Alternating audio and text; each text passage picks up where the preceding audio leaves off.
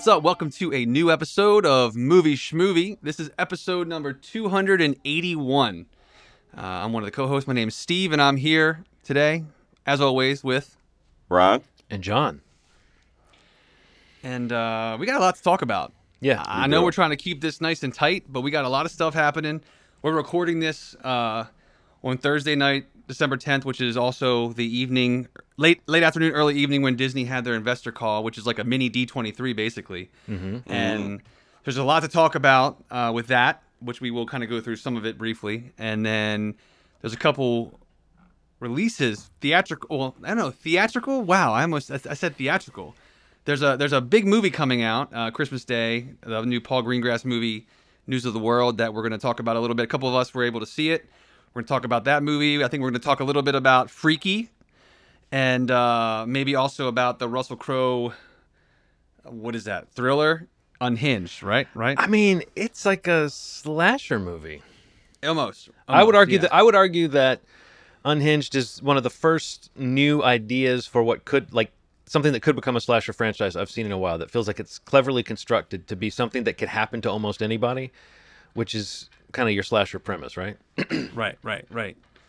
So yeah, I guess, that's the back half Unhinged. of the episode. We'll get into some of these reviews. But first, I guess let's get into this a little bit. I mean, we're kind of literally recording this as it's wrapping up, so news is kind of still trickling out of this investors call. But we were talking about this on our text thread off and on because basically, over the last couple of weeks, a lot of news coming out with the HBO Max announcement with Warner Brothers and the 2021 slate coming to HBO Max, day and date with theatrical releases where theaters are open. So a lot of conversations been going on about, what's Disney going to do with, a lot of their titles that they have coming up, a lot of their stuff that they have coming to the streaming service that maybe aren't movies, that are, series, what's going on with the Marvel series, what's going on with Star Wars. And I think for the most part, I think a lot of questions have been answered with this investors call.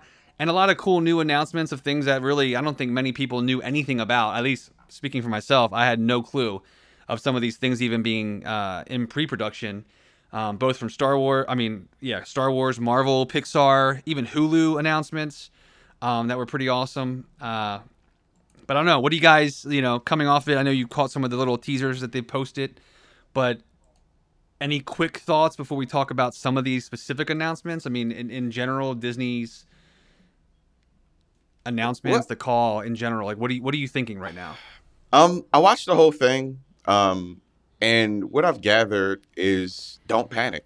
I mean, the thing is, they haven't changed anything. The schedule seems to be kind of on par with what we heard before through rumblings of, rumored shows and stuff like that. You're right. We did hear about some new shows, but they're not coming out anytime soon. Have they had a visceral reaction to whatever HBO's have? I heard a little swipe at Game of Thrones, but besides that, nothing really. They're a little unmoved. The thing is, unfortunately, they're probably going to have to make a move in 2021 because people just aren't going to be going to theaters. So whether they showed this sort of like stoic face for their investors, and then they're going to do something totally different in a couple months, seems to be what it's going to be, unless they compress this sort of year and then put that into 2022, because people just aren't going to go to movie theaters right now. Despite a vaccine coming, despite everybody isn't going to take the vaccine, everybody isn't going to be ready to go into theaters. So it's a little strange. I mean, it would have been weird if they were just like, everything's going to Disney Plus. But it also is weird that they didn't react at all. It's just like, I don't know. One of the things I found interesting, like mentioning the HBO comparison, is that I think a lot of people were talking about Disney's attempt with Mulan and how they had like that premiere access. Yeah. And it was kind of like a flex, I guess, on their part that they still have doubled down on, I think, the idea of some things will go to Disney Plus and will be a part of your subscription. For example, Soul coming out on Christmas Day, a huge Pixar movie. That is apparently great. But then they announced that the film Raya and the Dragon that's coming out, I think it's like the second quarter of 2021, it is going to Disney Plus, but it is still maintaining that model that Mulan had, where it's going to be a premier level of access, whatever the price point is, if it's the same or if it changes. But they have delineated that. They have made that clear that a lot of these movies that they've announced, and you noticed in the Investor Call some of those icons on the screen, it would show the Disney Plus like with the premiere access next to it, and some of them would say only on Disney Plus, and it would just be Disney Plus. So some of these movies that they're saying are coming to the streamer. It's obvious that I don't know how they're earmarking them, but some of them are going to be something that you do pay for still on top of your membership. And I'm curious to see kind of what we see those titles becoming. And yeah, the criteria that they use to decide it is something that'll be interesting in the coming, I guess, couple quarters of 2021. Yeah. What about you, John? Like, what's your take? What you were able to watch, or I know you were catching up on some of the trailers and the clips that they were releasing. Yeah, like right up to the last minute before we started doing this, they were posting some clips, things we've heard talked about for a while, like the Loki trailer, the Falcon and the Winter Soldier trailer, and the WandaVision trailer are all three of those. That's our best look yet at a concept we heard was coming. And I thought Owen Wilson and Tom Hiddleston together on an elevator that's a show for me. Yeah, that's it. But I think that also the way that you're getting a little bit of a tease of the storylines. Honestly, I think that's what my takeaway from any of this is that I'm excited about where these stories might be going. I mean, I'm one of those Star Wars fans who's enjoyed the way that The Mandalorian has given us a different way in to this world, and I think the shows they've announced for Star Wars have that opportunity to be another set of different ways in, maybe to some familiar stuff. Obviously, the biggest announcement on the Star Wars side is probably Patty Jenkins doing Rogue Squadron. Yeah. Her description of why she wants to do that movie, which again, they've said movie, right? I didn't miss that. It's not a show. Yeah, it's a movie. Yep. The next Star Wars film. So, like, who knows where it fits in the timeline? Who knows what it is, really, except that it's about theoretically an X-Wing squadron. But I mean, I think that's the one thing that can be a little confusing, but also a little exciting about Star Wars at the moment, is that the question, where does it fit into the timeline, can be a little bit frustrating if you have to sort of lay it out for somebody. But I also think the notion that they can go to someplace really new in the timeline and just do something different and stick to a concept, because it could be a project that only has to do its own thing and not support a trilogy or even connect back to these other movies. So I think that's the exciting part for me out of all this. It's just the storytelling opportunities. Like the WandaVision trailer, the little hint of what the story is we got from this most recent one seems really unusual and trippy. And when I forget the great character actress who's in that, playing like the wacky neighbor, it looks like. Someone help me with her. She was on Parks and Rec. Oh, yeah. I forgot her name.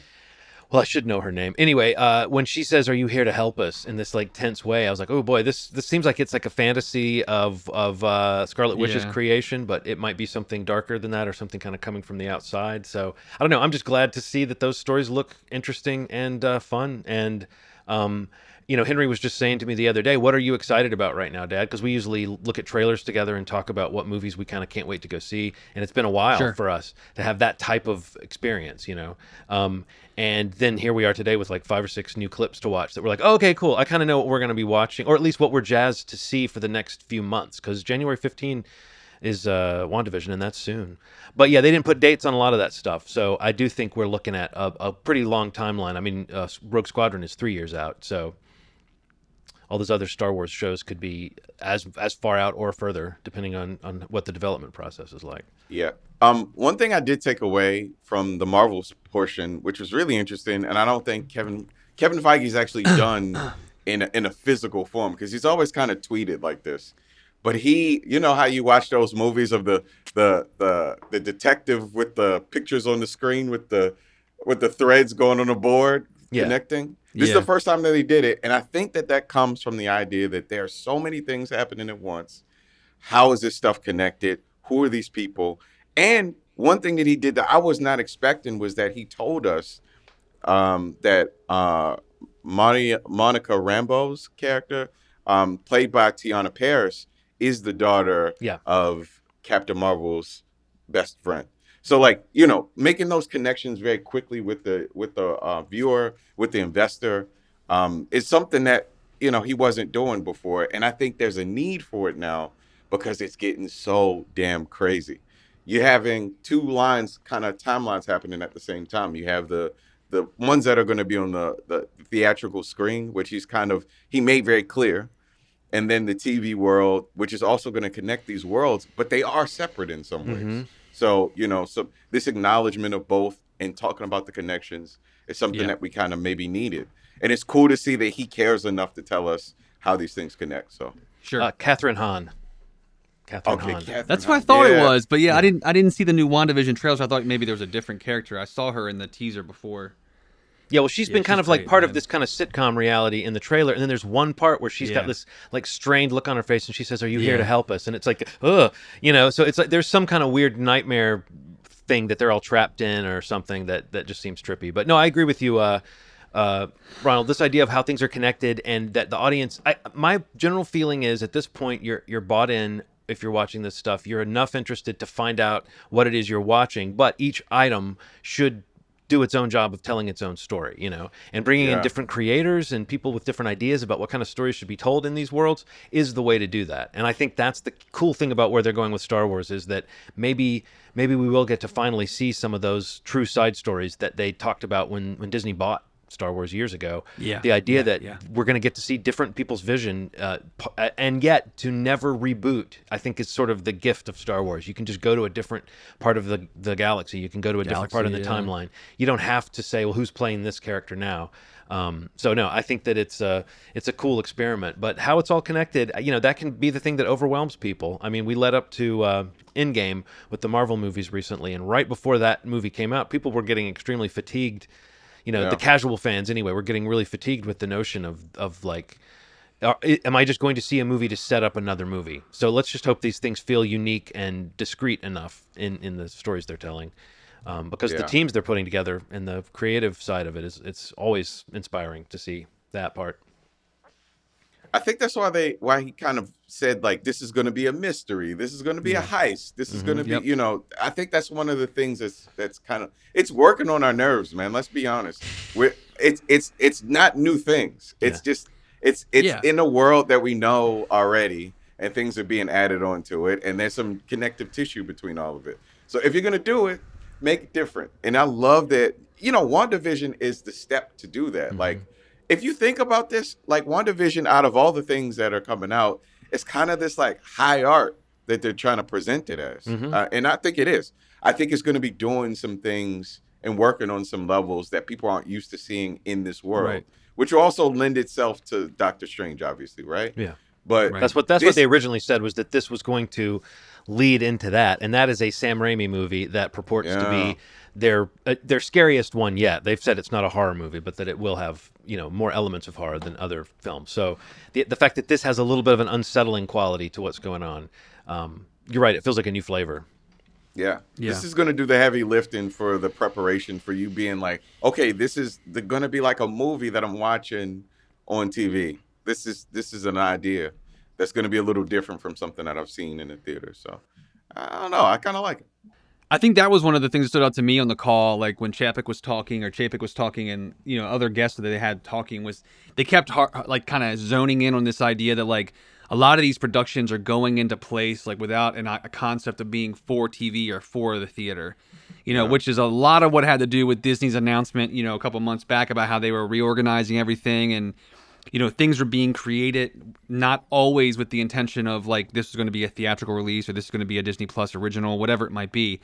So I think that's a big part of their messaging, and I think they did a really good job on the call of like trying to remind everybody of that as much as possible and to show that the quality of production was never kind of like a sacrifice, like the Cassian Andor series, like they were showing that, like they really were showing the scale. Yeah. And because that seemed to be one that they kind of are in production on and could show some stuff. Yeah, they had more stuff to show you. Right. And, and obviously like WandaVision and, the Falcon and Winter Soldier, all these things, you see the production value and you can see that like these things are not being, that nothing's being spared in terms of production.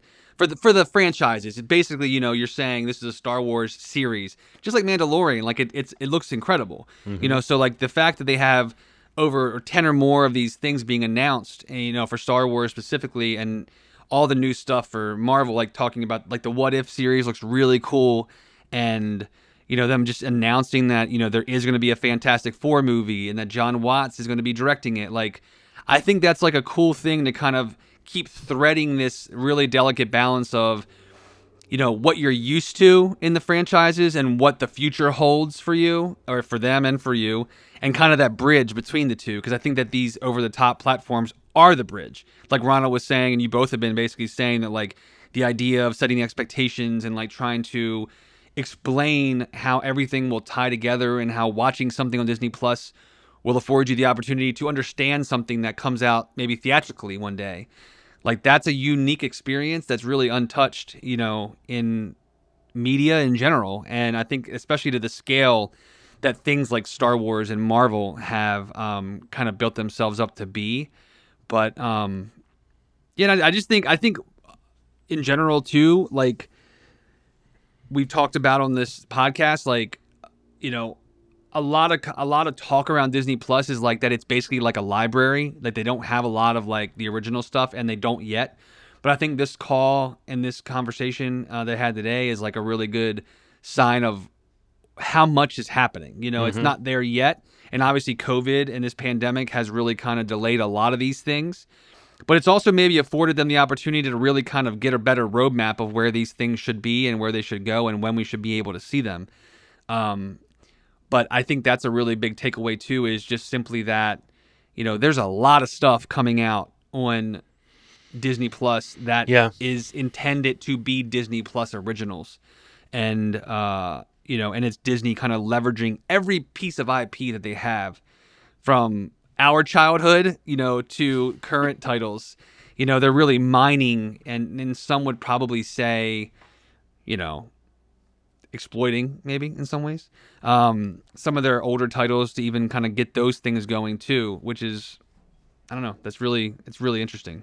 Yeah, absolutely. So yeah, we'll see what happens. I kind of wish that I knew about more stuff in 2021. That's the only thing that I'm taking from this, is that I have no fucking idea beyond Black Widow what's coming out, and I'd like to see some strides to kind of tell people what was coming up in the immediate future. Another thing that we kind of talked about this off mic was the idea of some adult content coming into Disney Plus.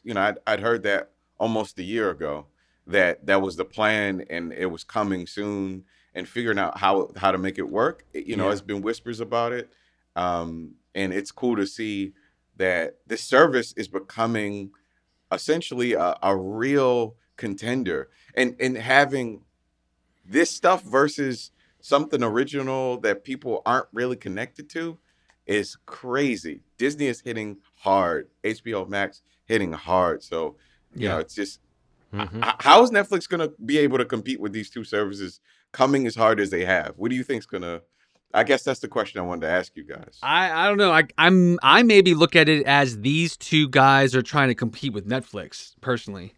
Like, I think that, everybody's kind of playing catch up to Netflix in terms of the streaming wars. But this is where I think these roads are crossing, where the theaters, the movie studios, the production houses that are traditionally theatrical or network TVs, or they have their cable subscription services, where they really are committing to making stuff exclusively on the streaming platform. So, and I think them doing that is also changing the game for Netflix, because Netflix now has leverage to get their titles in theaters. If theaters are willing to play Warner Brothers films while it's on HBO Max, and also possibly Disney stuff, if it happens similarly, I don't know. But that'll probably change. But I just think that ever since Disney Plus, which is the real competitor right now to Netflix, with 137 million subscribers, I think they said. I think the idea is, they've always been trying to catch up to Netflix, and I think they're starting to, especially Disney Plus. Honestly, HBO Max is like really behind. Like, their numbers are not very good. And I think this announcement of the whole theatrical window and like the titles coming day and date and Wonder Woman, the next 3 months will be really interesting to see how those numbers change. But Disney's numbers are insane. and they're the real competition right now for Netflix. So, I mean, Netflix spends so much money. Like, their production budget is insane. I don't even know. I think it's probably more than these studios, like by a long shot. And so I think just apples to apples, I think they're outspending them already. So I don't know that it's really Netflix catching up to them. I think it's really just the possibility that them trying to catch up to Netflix may open up a new avenue for Netflix, which is put our movies in theaters sometimes. Yeah. It'll blur the line. Which will be interesting. I get what you mean. I think what I mean by that is ultimately maybe this will represent two different types of services. Like, to me, this is a realm that's not, like, I don't think about Netflix still isn't synonymous with theater stuff yet. And maybe you're right. Maybe the theaters, maybe them going to theaters and being like, oh, this is a Netflix theatrical release will represent something different, but it's not. It doesn't feel the same. You watch these things like Mandalorian. There's no Mandalorian on Netflix yet. So, what I'm saying is, like, maybe these will be two different lanes. Maybe it'll be like there's a Netflix that has its own original content, and then ones that put out known their IP, known IPs that we know, nostalgia and all this stuff. But it's actually things that were supposed to come out in theaters are now on a separate service now. Like, it just feels very different. Like, I don't look at these as different, the same service anymore. Mm-hmm. They service a different need. They're people that, that was like my biggest complaint about Netflix for a really long time. Like, where's the stuff that I know? This is a different category now. It's going to be like Netflix. Yeah, it's all owned by the studios. Yeah, it's all owned by the studios, and then there's going to be just they're trying to make their own. They're trying to make their own. That's so dope. So, like, there might be something in 2-3 years that's like their Game of Thrones that has nothing to do with anything that's outside of the system that we know. I think that's pretty cool. Yeah, it might be that they're staking out that brand too, of saying that since they aren't necessarily the holders of all this classic IP, that they would be the people who might be more likely to. I mean, it's always seemed that way anyway, with who Netflix hires and who they'll give a series to. The fact that some of those shows come out and then you kind of forget about them always seemed like a tiny bit of a problem with quality control, but not. You can't say that across the board because Netflix has so many different ways of a show being created, whether they did it with like a lot of development or whether they picked it up or whether they just gave somebody trusted some money, are they the ones that made the deal with David Lynch for the series Wisteria? Is that what happened this week? I think I'm not sure, to be honest. I think David Lynch is just signed up with Netflix. Let me check. Always down for something David Lynch. But I mean, that's him doing a new show. David Lynch Netflix project, working title Wisteria. Yeah, so I mean, I just thought of that as an example of the kind of thing that, that's the kind of signing they do. It's a creator-based thing rather than an IP-based. It's really cool. Yeah, that's pretty cool. So, like, and they get these overall deals with these creators, like, Fincher signing an overall deal, and he's got Mank that just came out last week, and I haven't seen it, but it looks really visionary. Yeah, these are like amazing names, like Lynch, David Fincher, and Scorsese did a movie. It's the talent that they get there. It's just like the idea that these filmmakers, these creators, these producers are going to Netflix. Like, it is going to be a problem for them in that sense, that if they can also go, that these other platforms are going to start building the similar type of stable, and it's going to be, where do they go? And you start to see it kind of, the lanes open up a little bit for some of these people to move around between these platforms, because it won't just be Netflix now that's going to be willing to give you money. It's going to be, Warner for their HBO Max stuff. It's going to be Disney for Disney Plus stuff. It's going to be whoever. Like, it's just going to be a really interesting change to the entire idea of, like you were saying, Ronald, like that Netflix kind of is viewed differently by a lot of people, including you. That it's like they kind of were the alternative, and it kind of became the norm of what most people think of when they think of streaming, and they have so many subscribers that it may be hard for them to pivot to a theatrical option. Yeah. You know what I mean? Like, so they may have saturated their user base to the point that, why would I go to see a movie if it's included in my subscription? Yeah. So that may be a problem for Netflix that they might have to come across and deal with, but right now they're printing money, so that doesn't even matter at this point, right? So, Yeah. They're not another the world's worst streaming service like WB is over there at HBO Max. We got to talk a little bit about Christopher Nolan, right? I mean, Yeah, he's please. he's the guy who's really angry about all the stuff that we're sort of saying might be kind of exciting. I think we're all people who are going to be staying home a lot for the foreseeable future, and we want to see these things before 2025. For sure. So that's where a lot of my optimism about this. I think the hand-holding between the home and the theatrical, it just makes more sense. We've said this ever since we started doing this show, that home theaters are getting more wonderful and theaters are getting and again, I think we've all consistently gone to movies. So we've never been people who were going to give up on that theatrical experience. But as far as do I want to wait for the theatrical experience or do I want to see new stuff? I think my desire to see new stuff outstrips my religious fealty to the notion of the theatrical experience, but I don't think any of us want to see it go away. And what I think of is when this is all said and done, that handoff between a streaming series and a movie that might have similar themes or characters, it shouldn't be that you need to do it all, but I think it'll be kind of fun, and it will be for these continuing sagas anyway. It'll be a great way for the movies and the TV shows to kind of enrich each other.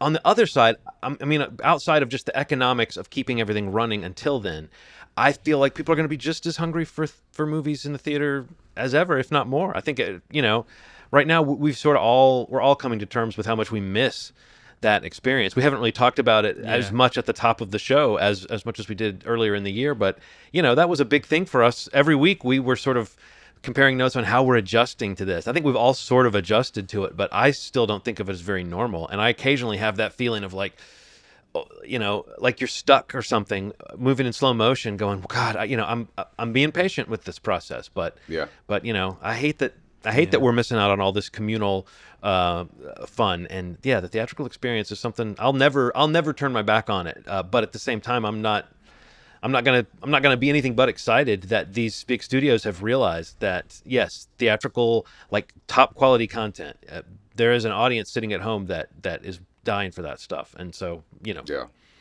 but it's good. It's the future. to lend it, to kind of add on to what you said. So here's something that people, they're acting like movie theaters are dead. People keep saying that, but one thing that people are forgetting is kind of the fact that we're inside as the alternative to getting sick, right? And what that's going to do is it's building this anticipation to participate in public things. And I think when people feel safe, and only at that moment, that's when people start moving around. So I think you're right. Yeah. So let's talk about some stuff we've seen. I know we mentioned at the top of the show, we two of the three of us were able, despite great efforts made all around, to see News of the World, the new Paul Greengrass movie. Although I guess you can call it a Tom Hanks movie directed by Paul Greengrass, or you can call it's like a reteaming of these guys, right? From Captain Phillips. Captain Phillips. And in this, Tom Cruise again plays a guy who's a captain. Did you notice that, Ronald? Did you think about that throughout? He was a captain. He's not just the captain now. He's always the captain. Tom Hanks. he is the captain. But I don't know. I mean, I have a soft spot for Westerns that give you a little bit of a different angle than you've seen before, and that walk you through scenes that you've sort of pictured but never quite seen depicted. And Tom Hanks is one of the best actors that's ever lived in terms of bringing you into a story. Absolutely. So I found this movie really engrossing on the storyline level and the character level. I think if I take a bird's eye view of what it's doing as a movie, I think it's a little bit interesting the way it handles some of the sort of. It's hard to do a Western now without thinking of the kind of politicized side of that, where we're thinking about slavery or we're thinking about the treatment of indigenous peoples in this land. And I think this movie does a good job of paying respect to that, but in a strange way, it almost doesn't deal with it. And that's always a thing we talk about when we talk about period pieces and the like, where we say, like, how well does this movie sort of... It's like it looks past a lot of that stuff, but it never pretends it's not real. I don't know that I want to ding the movie, but I did think that was something worth discussing. But I thought it was well made, and the character relationship at the core of the movie of Tom Hanks and I don't know the young actress's name.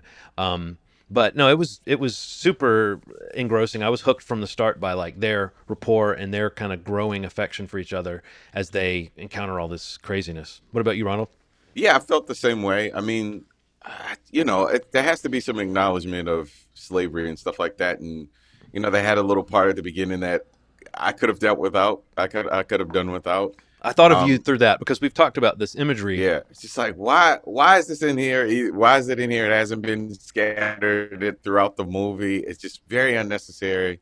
And but, he's a Confederate man, movie, captain too. We should mention that he's a retired Confederate soldier. So that also adds an element of something to the story. Yeah.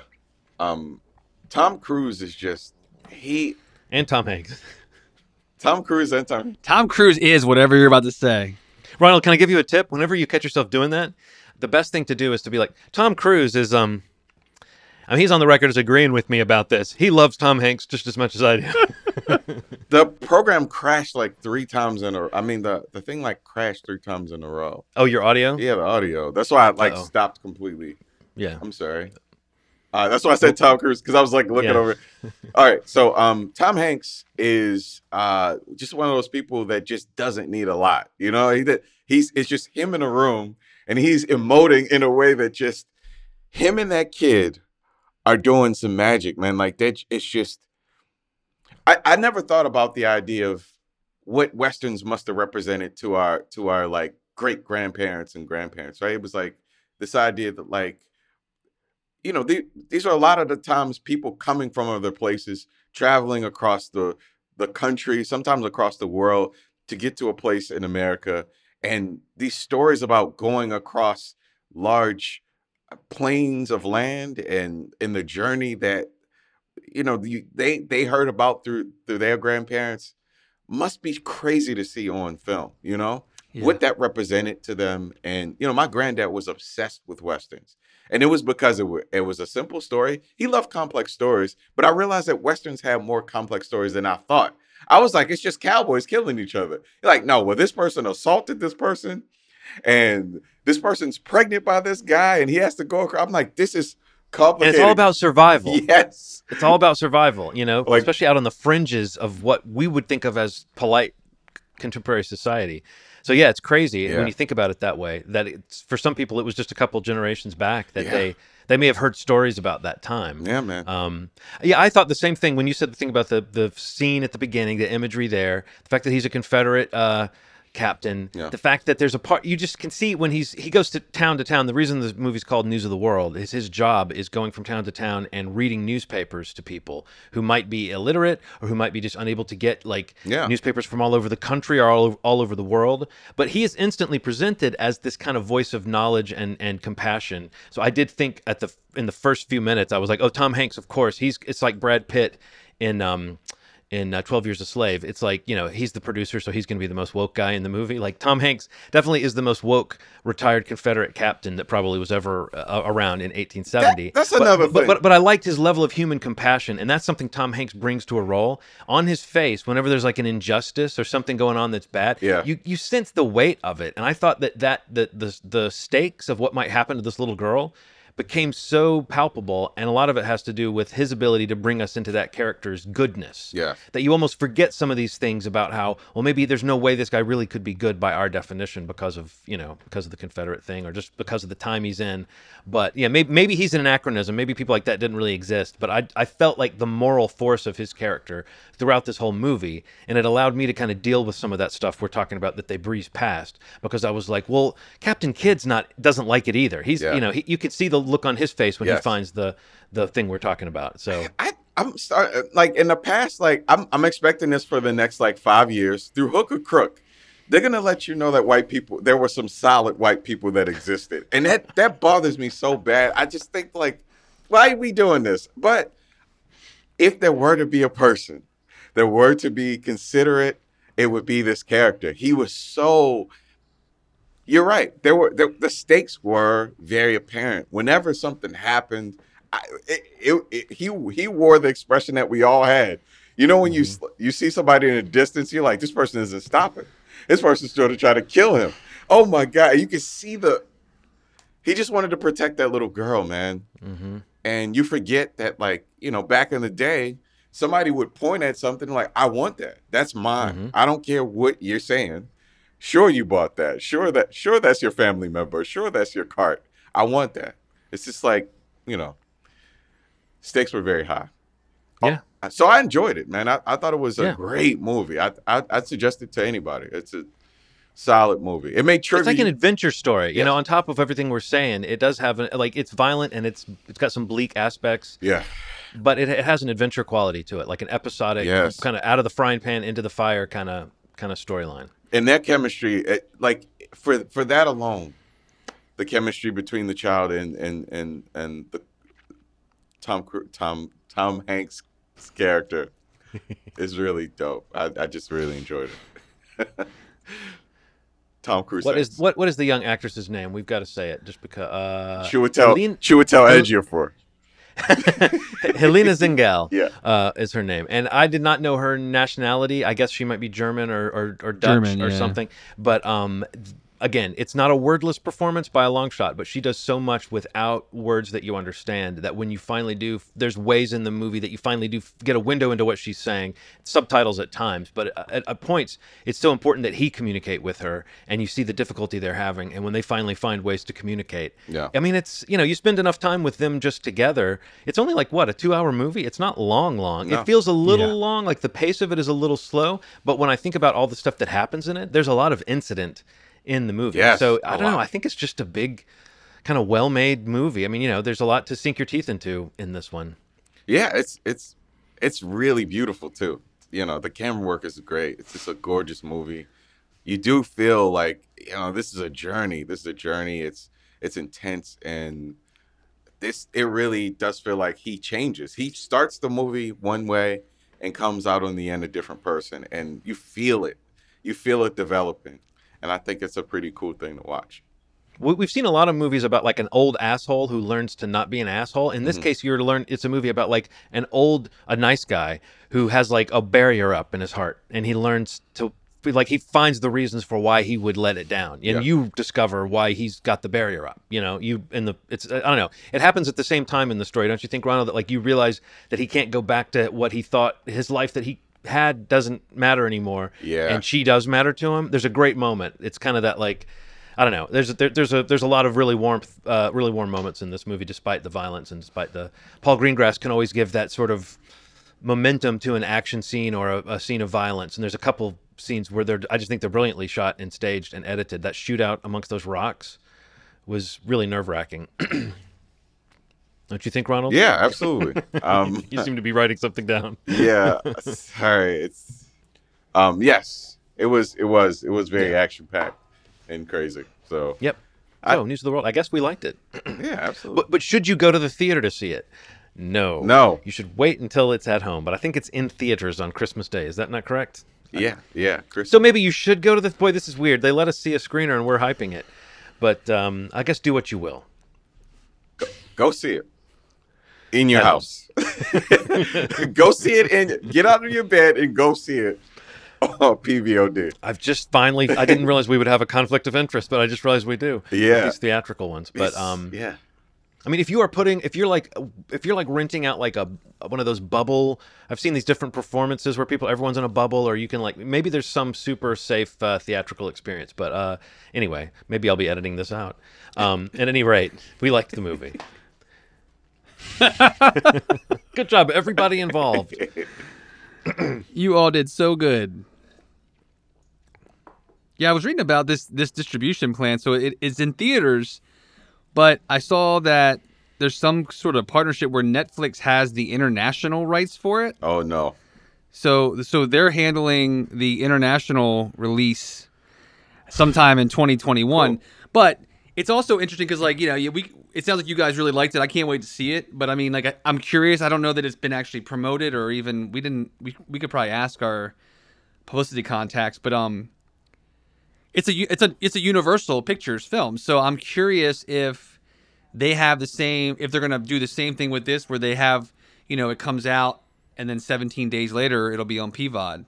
So, those that aren't ready to go to the theaters, there's a good chance that maybe in that first week of the new year, maybe you can check this out at home, as John and Ronald have recommended you do. Yeah.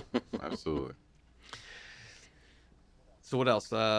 You guys have you both seen Freaky? I know No, John did. I haven't saw seen Freaky. Freaky. But I really want to Okay. know about it. So tag me in, Ronald, and I'll talk about it with John. Yeah. So you're to my right. So I go like, Other side, Ronald. there we go. Oh. No. Oh, for me, he did it right. Yeah. That's right. Yeah. It's gonna look horrible, Yeah. but it was Because fun. we're not going to be side by side in the video. Yeah, but what did you think of Freaky? We'll go like. I mean, it's both. It's both like a Vince. I was about to call him Vincent Vaughn. I don't know what's going on where It's I too am. fun. I'm just in a box. It's too fun. I think you're below one of us. I'm in a box. Yeah. A glass case of emotion. Yes, folks. We have just discovered there's fun to be had. Yeah. Yeah. Little Sorry. video boxes. Freaky. But yes, Freaky. I mean, Freaky. it's both a Vincent Vaughn film and kind of an attempt at sort of a horror comedy. So I feel like those two things kind of blend together. You know, like he doesn't get a chance to be like his usual self that much in this movie, but he has a few moments because of the performance aspect of switching. I mean, the whole plot is that he switches personalities with a teenage girl, and so he gets some kind of comic moments of being the big hulking Vince Vaughn that he is, and talking like a teen. But I don't know. I thought it was kind of an interesting role for him. Like I don't know how much he had to do with I feel like he does movies that he produces now, and I don't know, was he involved on the creative side or was he just an actor in this? But it was an interesting part for him. And it definitely has some things going for it in terms of the sort of comedy that it's trying to be. What were your overall thoughts of Freaky?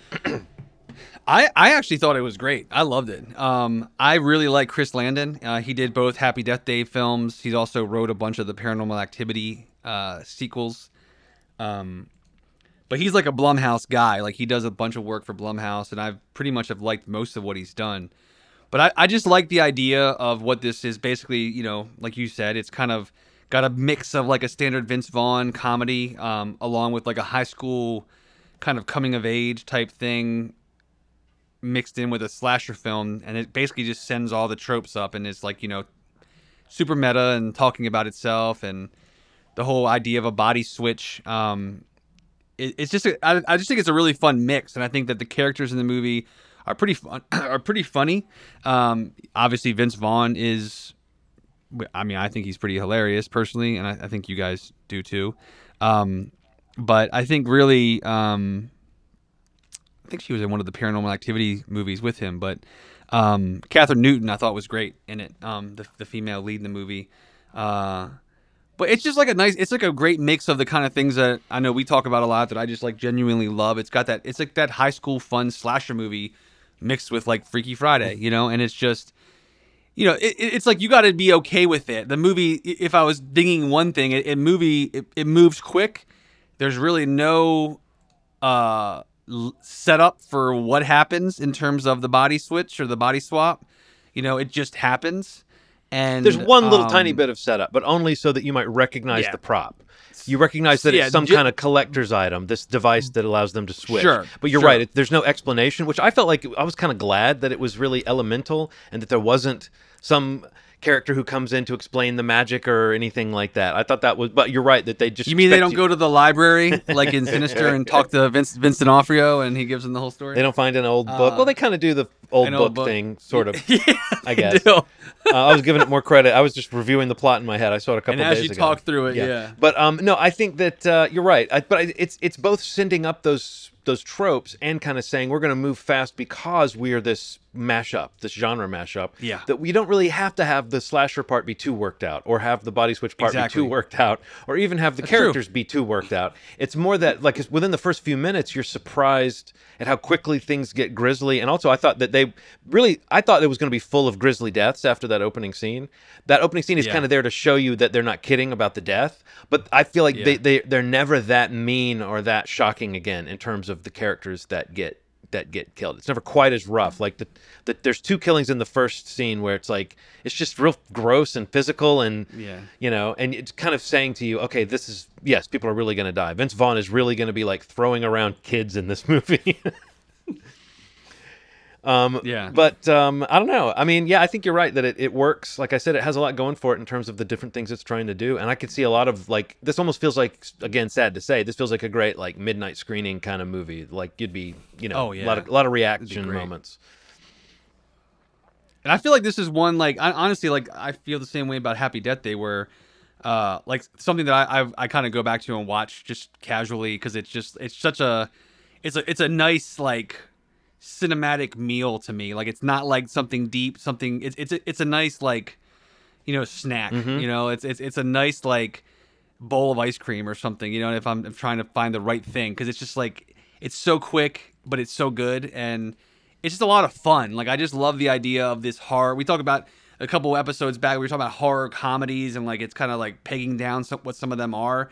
But like this one is a really great example of one that mixes these genres together, I think, very well. And I mean, I think there's some really cool shots.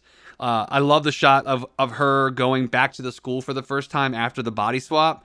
Like you have like this slow-mo confetti shot of like it almost looks like a princess entrance type thing, Yeah. but then the music cue changes, and like things aren't right. Things are different with this character. And I think that whole like that shot was pretty awesome, I thought. Or at least it stood out to me. Yeah, I don't know. I thought Freaky was a lot of fun. It's another, speaking of Universal, this is one of their titles that they did. They didn't really promote it a whole lot as a PVOD option, but it did its theatrical, came to PVOD, and that's how we saw it. Mm-hmm. But I would definitely recommend it if you're horror comedy fan, horror fan, slasher fans, Vince Vaughn fan, Catherine Newton fan. Yeah, I thought it was really fun. Yeah. Definitely recommend it. I mean, I definitely think if it sounds fun after that description, then you probably know exactly what it is. I mean, that's the one thing you can say about a movie like this. It kind of is what is advertised, and it hits all those.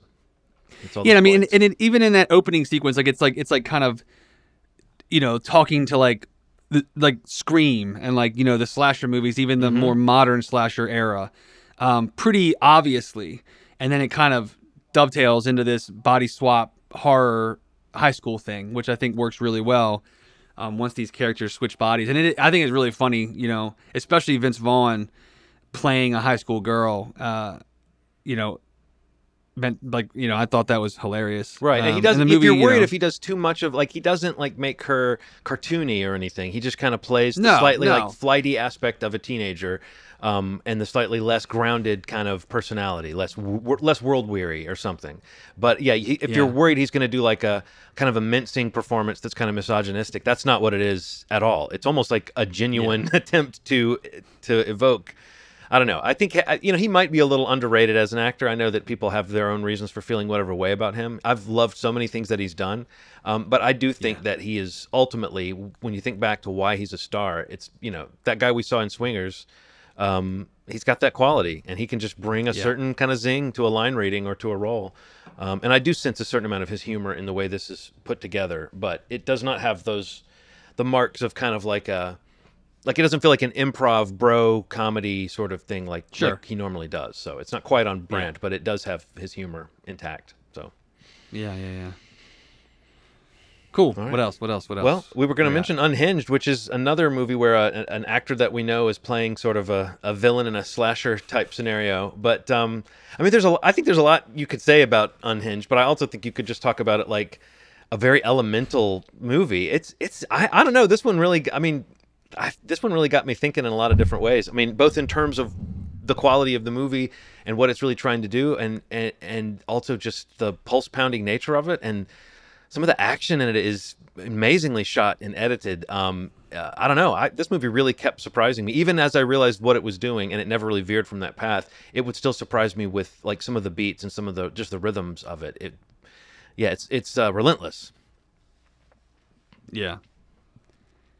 I don't know how I felt about the movie. I do agree, like a lot of the action sequences, and there was a lot of like tense moments, and I think in general I actually really like Russell Crowe in the movie. In general, I think he's pretty great. In general, in most movies that he's in, but this is a little bit of a different character for him, and it's a little, and then like you said, it can kind of come off as like almost like a slasher revenge type thing, but. He's genuinely scary in this movie. Yeah, he really is. I mean, that's one of those things that works so well scary about this movie, is that he really is scary. And the fact that the movie's got this, it's almost miserable, though, to go through this experience with these characters. Like, if Freaky was a lot of fun, this movie does not have, it's not fun. Right. But and it's almost like some of the things I have issue with, like, these characters get into situations. It's like this the constant conversation about like logic and like in getting yourself in a situation and staying in it. Like some of the scenarios in the movie, like where the mother and son are like that they're in together, I had trouble kind of sticking with them still being in that situation. Like they're, in terms of like, I don't know, logic, I guess is what I'm thinking. But I think the big takeaway for me, though, going back to the Crow performance, is really what is so scary about that person and that performance is that, like, that is so many people in the world. We've all seen this type of person on the road with road rage, or in an environment, in a shopping environment, in a movie theater. Just this person that has had. You get this little bit of like, why they're so the way they are, sort of, but that just how scary people can become. And he's just like a normal guy, it's like, it's just a guy driving his car, and it's just, and the people on the other side of it, just how unfortunate they are that they happen to bump in, not literally per se, but like kind of like cross paths with a character of that nature, I guess. But I don't know. I really liked his performance in it, and I think overall the movie was okay for me. Yeah, I mean, again, I don't know. I think it's such a perfectly constructed concept, but the act of watching it is so, like I said, just kind of miserable. Yeah, maybe I'm describing what you're talking about from a different point of view, is that I kept thinking how kind of screwed they were in the moment, and they didn't really have much they could do, but the character does. There are like 2 or 3 moments in the movie you could point to, and you could go, well, would you have to do it that way, or could you not? Yes. But Yes. in terms of the logic of the movie, they do a good job of showing how in the moment she makes a decision based on what she thinks her options are. And she's flawed. Right. And I think that helps me sometimes with this type of movie to notice that though she is definitely the protagonist, I mean, I think anybody who reads this movie as like somehow vindicating his character's rage at like someone being rude to him, it reminds me of the people that saw Falling Down and thought that Michael Douglas's character was in the right, or someone you should admire. Absolutely. I think it would be hard for someone to walk out of this movie feeling like this movie is saying that about Russell Crowe's character. But I know those people, like that angry person you're talking about, they do think that,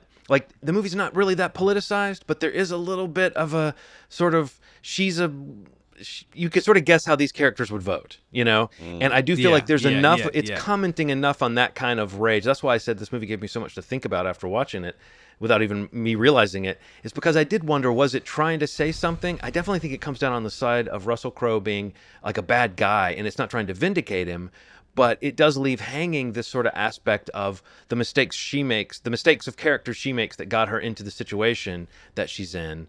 I don't know. It's really tough for me to guess if the movie's really trying to say something broader, or if it's just trying on those bigger themes to seem more important. Because this kept feeling to me like a low-budget, like, B-movie, but it's made with kind of a pedigree, and it's got this, like, Russell Crowe's involvement, but also the creative team behind it as well. I don't know. There's something unusual about this movie that really warrants seeing, but I don't think many people, because I thought, oh, maybe this would be fun to watch with my wife and son because we watched this kind of, thriller type film, and about 30 minutes into it I thought, no, this is not going to be that fun to watch with them. Like, if it had a little bit more fun in it and a little bit less just the bleakness of it, then I might feel differently about it. But it's not particularly funny, though it does have a little bit of a black humor to certain aspects of it. Yeah, it's mostly down to the performance, you're right, and just how you don't want this guy coming for you, and maybe the fact that I do believe that guy is out there.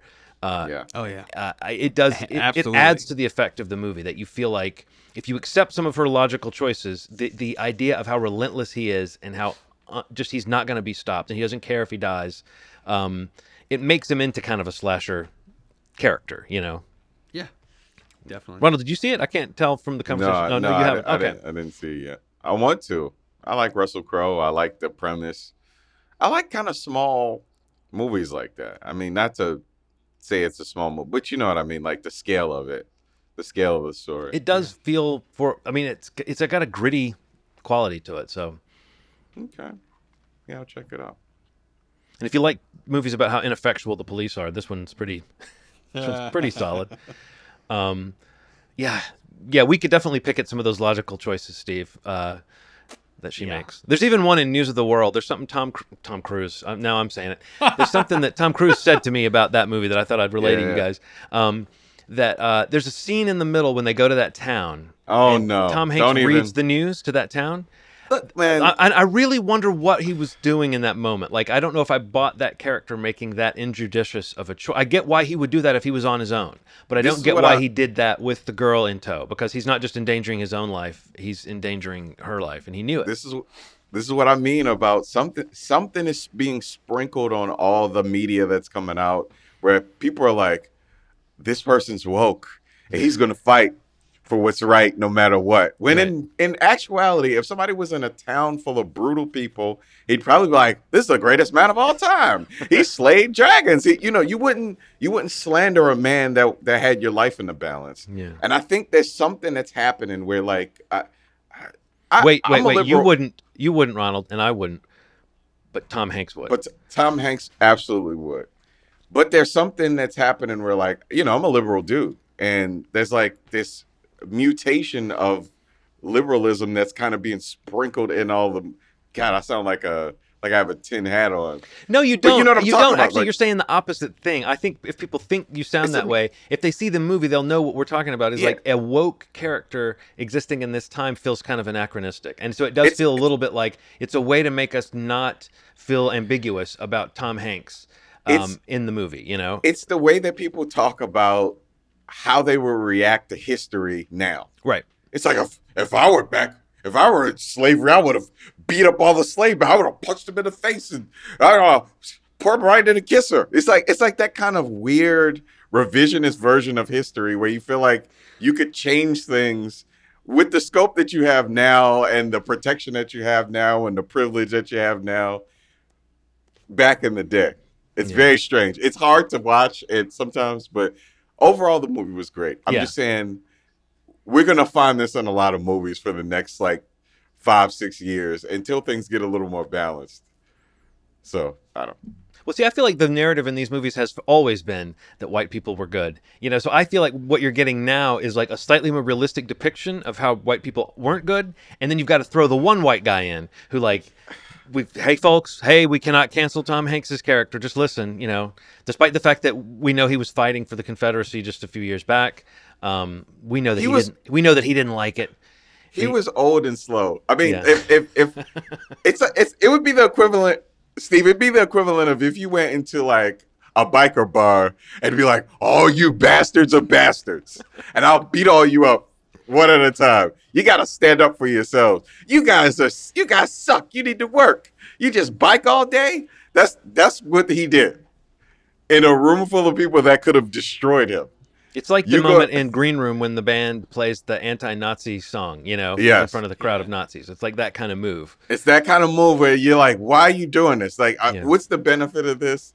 You can only be beat up. You can only be beat up and or killed. Well, he's like, stay low, don't call attention to yourself, And then he gives like a political speech. Anyway. But there is some cool commentary on news and as how it fits into now. That which brings us back to Unhinged, which got us on this idea of how are these themes in these movies? Does Unhinged feel vaguely politicized to you too, Steve? Like, did you find yourself thinking throughout that it was almost resisting making any direct association either way so that it wouldn't seem that way? But then did you notice in the last shot the crane moves up and there's an American flag hanging there? Did you catch that? Like, I actually did think, okay, that can't be an accident. So therefore this movie does want us to feel that it's saying something about like rage in America, but surely it's not suggesting that like that she could have made peace with this man. You know what I mean? Because it never seemed like it was really possible. If anything, the moral is like, just be nice to everybody because they might turn out to be a psycho that tries to ruin your life, Yeah. But it's not like saying... Words to live by. Right. But that's a weird lesson when someone's a maniac to be like, you should reach out. You should really be more... You should listen more to the guy who's yelling at you, Anyway. Right, right. It's almost kind of victim shaming, too. It's like, hey, why don't you flip this around? This attacker, you should... Oh, Unhinged is kind of victim shaming the movie, except for the fact that, like I said, I don't think you're supposed to like Russell Crowe at all. By the way, is that all him? Or is that's some... Oh, that's all him. That's all him? Wow. Oh yeah, he's been that way for a little bit. I mean, I knew that he was, but he is. All right. You talking about his robotic arm? I'm talking about his the hair color. I was like, is that really his hair color? Okay, gotcha. It's the fact that he has brown shoes on every scene. That's crazy. I know. Yeah, it was a choice. Not even in season. Yeah, it's crazy. All right. Well, that's all I got this week. Yeah, there's 3, 1 or 2 available now. 1 available Christmas Day. Yeah. If you get in a bubble and roll down to the theater. Yeah. Have either of you guys book out a whole screen for yourself, but then still don't do that. Yeah. Have any of you guys seen Fat Man? No, I started to watch that and I haven't finished it yet. I liked it. You talked about it last time, though. No. Yeah, you're right. Yeah, no, you mentioned it last time. I wanted to, and I started to watch it. Just haven't finished it yet, but yeah, I need to check it out. It's a fun. I think I'm gonna like it though. However, Walter for how far I Goggins? am into it now, I think I love him. He's He's good. great. Yeah. He's such a He's so jerk good. in it. Oh my god, he's so good. Yeah. All right, well, there we go, dude. Before we wrap up, do you guys have anything else you want to mention quickly that you watched? Any other series, shows, movies, I'll hold it till next time. things of the nature? Yeah. No. Of the nature. I think I'm good.